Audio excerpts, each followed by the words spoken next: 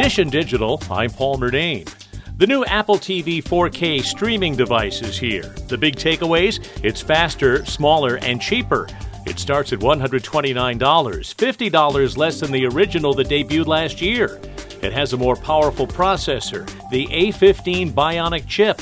Apple says that makes the device 50% faster and allows for a smaller, compact design. For video files looking for eye-popping colors and details, it supports HDR10+, along with Dolby Vision and standard HDR10. And while the new Apple TV 4K comes at a lower price, CNET points out there are cheaper options with similar capabilities. You can find the Roku Streaming Stick 4K and Chromecast with Google TV for $50, and the Amazon Fire TV Stick 4K Max for $55. Dish and Digital, I'm Paul Murnane. There's more at WCBS880.com/Dish and Digital.